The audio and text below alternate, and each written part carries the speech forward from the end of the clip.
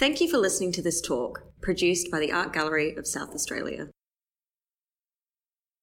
Welcome everybody to the Art Gallery. Thank you for coming out.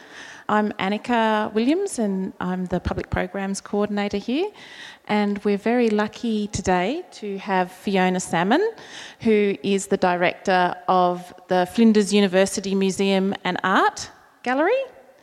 And some of you might remember it used to be over in the library, underneath the library. And now where are you? At Bedford Park, down at the university down there. Yeah.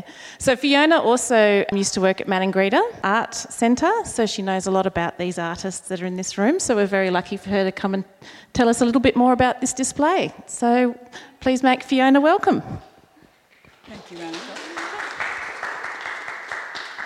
Thanks, Annika. It's an absolute pleasure to be here, and I wanted to start by acknowledging that we are, of course, meeting on Kaurna country, and I want to pay my respects to Kaurna elders past, present and emerging. I also want to take this opportunity to congratulate Nikki Cumston and the extraordinary Tarnundi team who have just spoiled us again with this extraordinary exhibition. And I'm absolutely delighted to be able to speak today a little bit about Lena Yarankura's practice and also her work with Bob Budawal, her husband, and Yolanda Rostron, their daughter. But I thought what I would do in the first instance is just set the scene a little bit with where these artists are from and just, I suppose, point out that this display of Lena, Bob and Yolanda's work is one of two really from the top end, as we can call it. The other exhibit, of course, in the exhibition is the work from Milan Gimby, and you will find in that beautiful exhibition the conical-shaped baskets or dilly bags that you can see in that installation use in many ways some of the same materials, but they're also quite distinct works, and I'll draw some attention to that as I go along. As Annika mentioned, I did work in a previous life in Maningrida. Maningrida is located in central Arnhem Land on the coast, quite a distance from the closest major city is Darwin.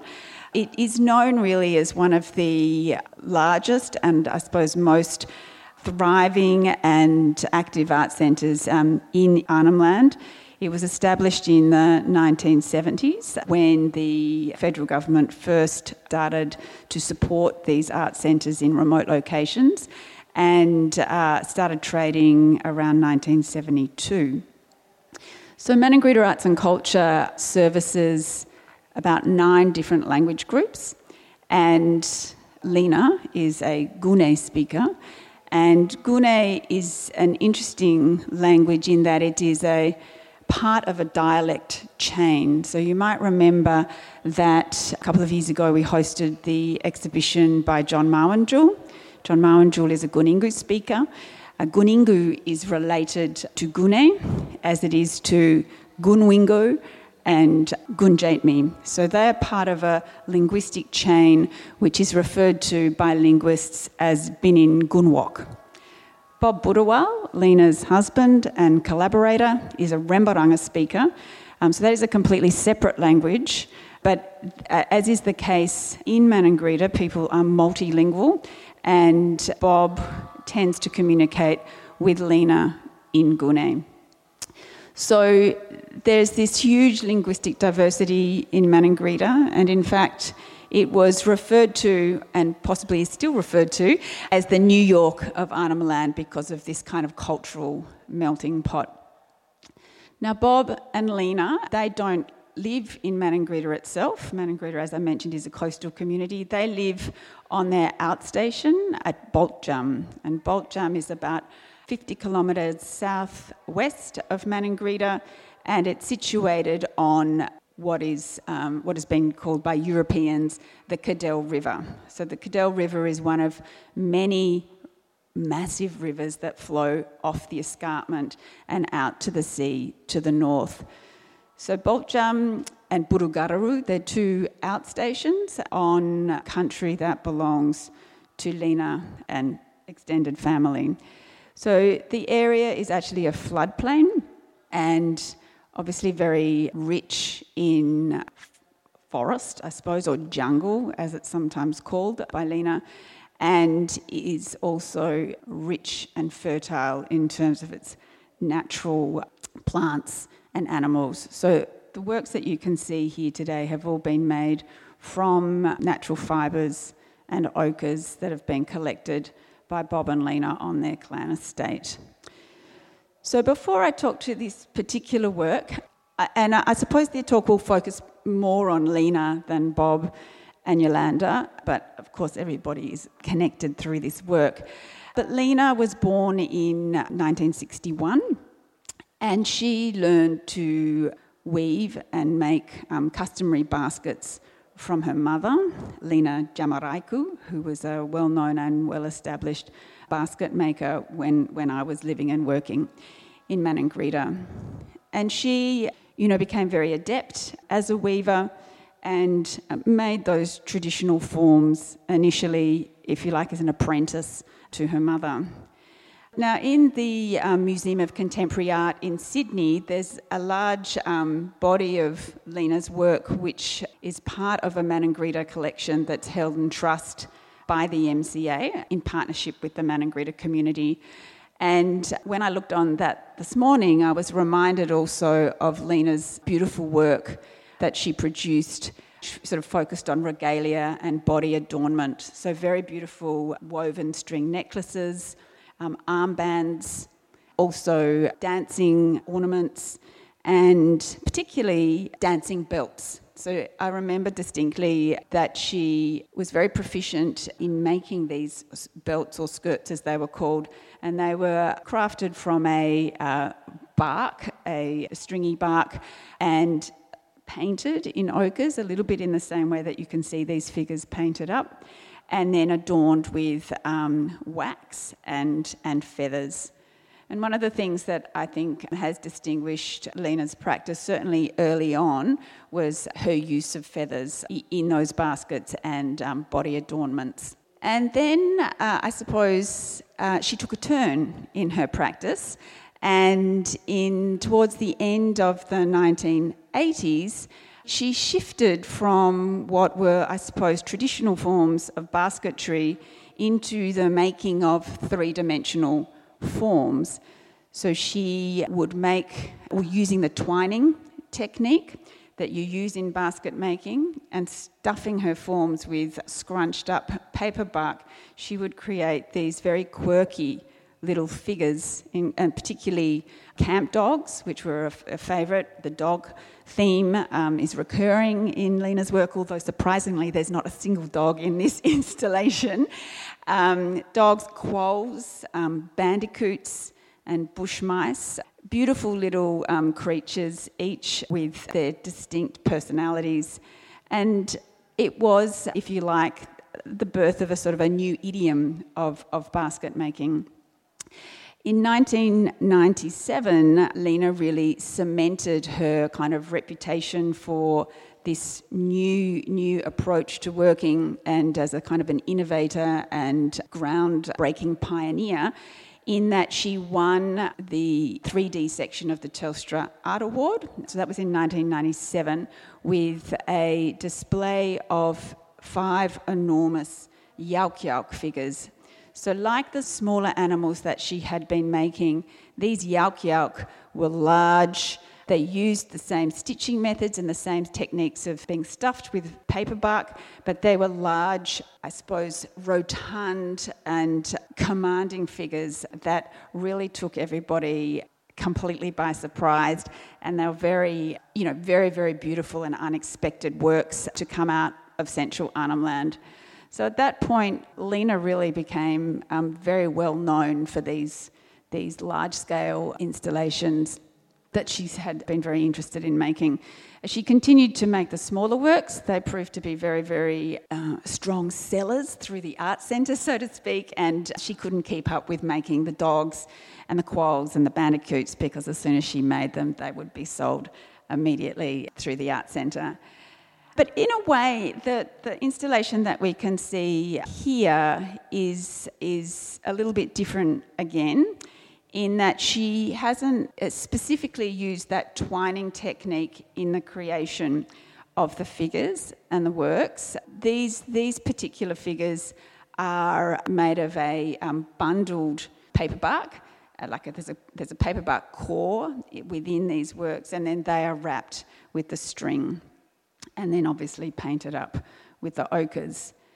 Now, this technique, is definitely an invention of Lena and Bob, but I have seen these bundled up paperbark sticks, if you like, used out bush for lighting fires. So that idea of bundling and binding is a practice that certainly was in existence prior to kind of using this practice to make the figurative forms.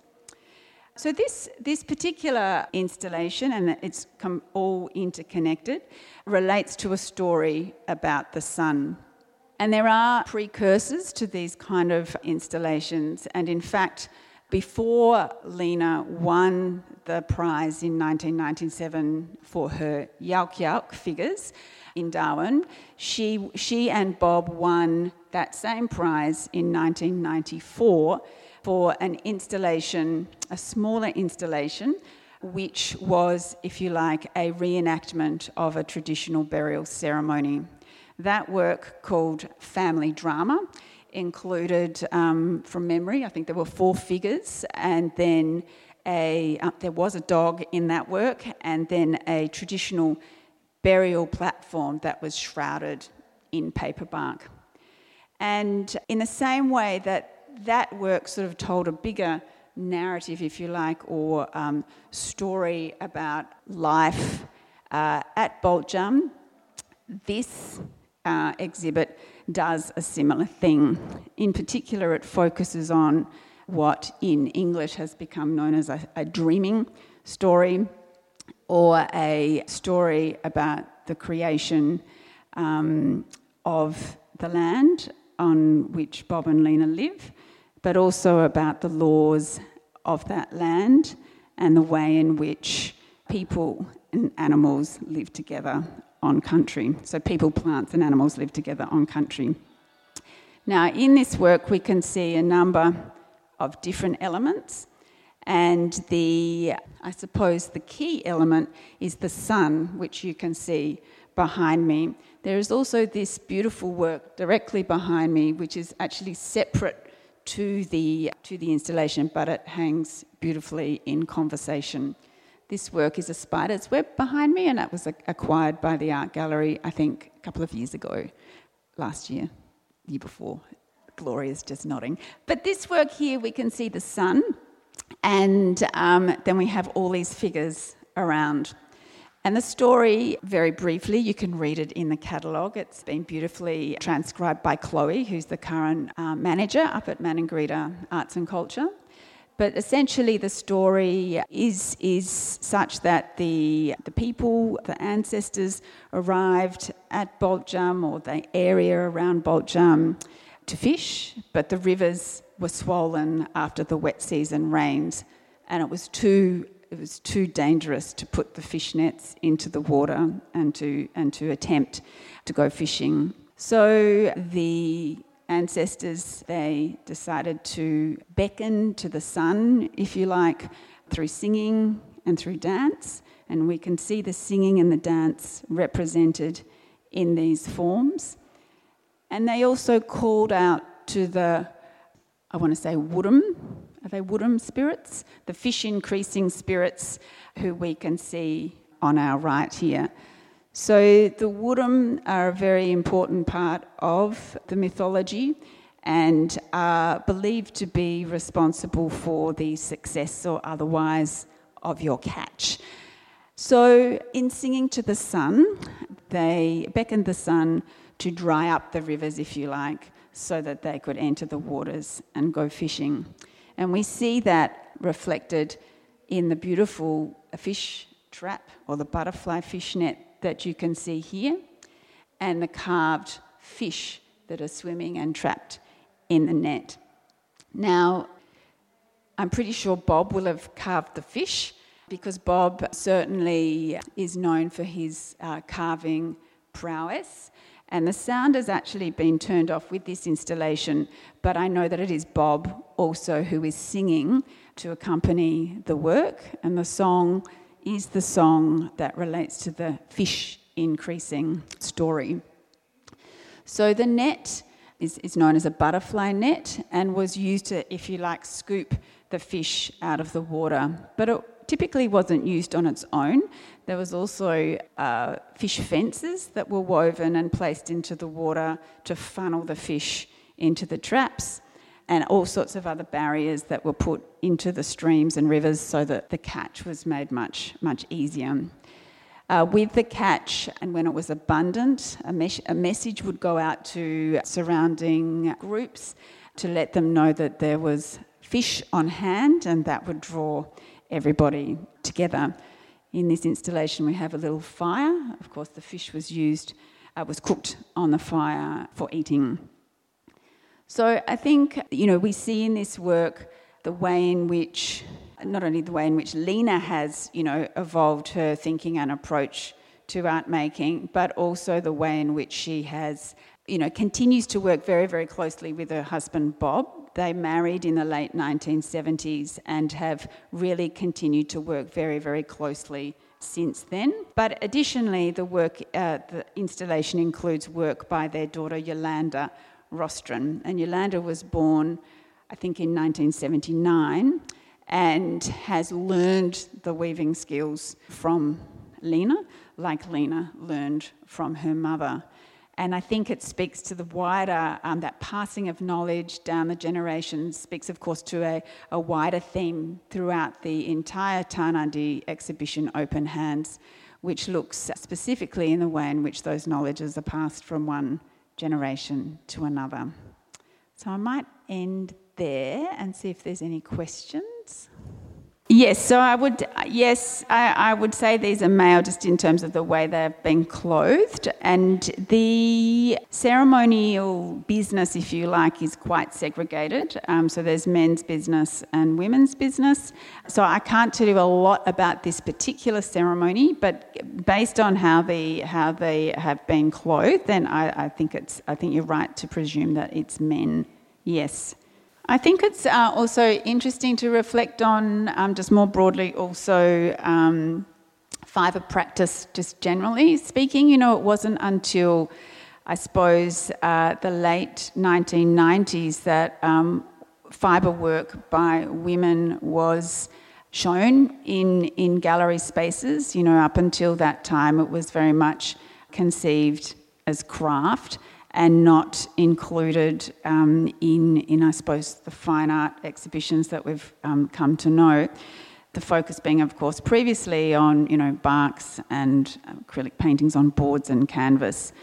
But I think certainly with the involvement of many women in art centres and also female academics and curators who've taken a very active interest in woven work, we've seen it been elevated and looked at through a kind of contemporary lens. But of course, the artists themselves play a great role in that, and their creativity and inventiveness and, I suppose, desire to keep making and reimagining and pushing boundaries is paramount to being able to kind of understand such work in a kind of contemporary context. And as I said, Lena has always been at the forefront of that with her work. With the art centre, with artists working out bush, which is what Bob and Lena do, then they bring their work into the art centre for sale. There's the art centre is quite established, and there's opportunities to set things up. And then the art advisor typically would, or the manager, the art centre manager, would typically document that, photograph it, sketch it up, and then be in close contact with Nikki to make sure that it's installed how the artists want it to be installed.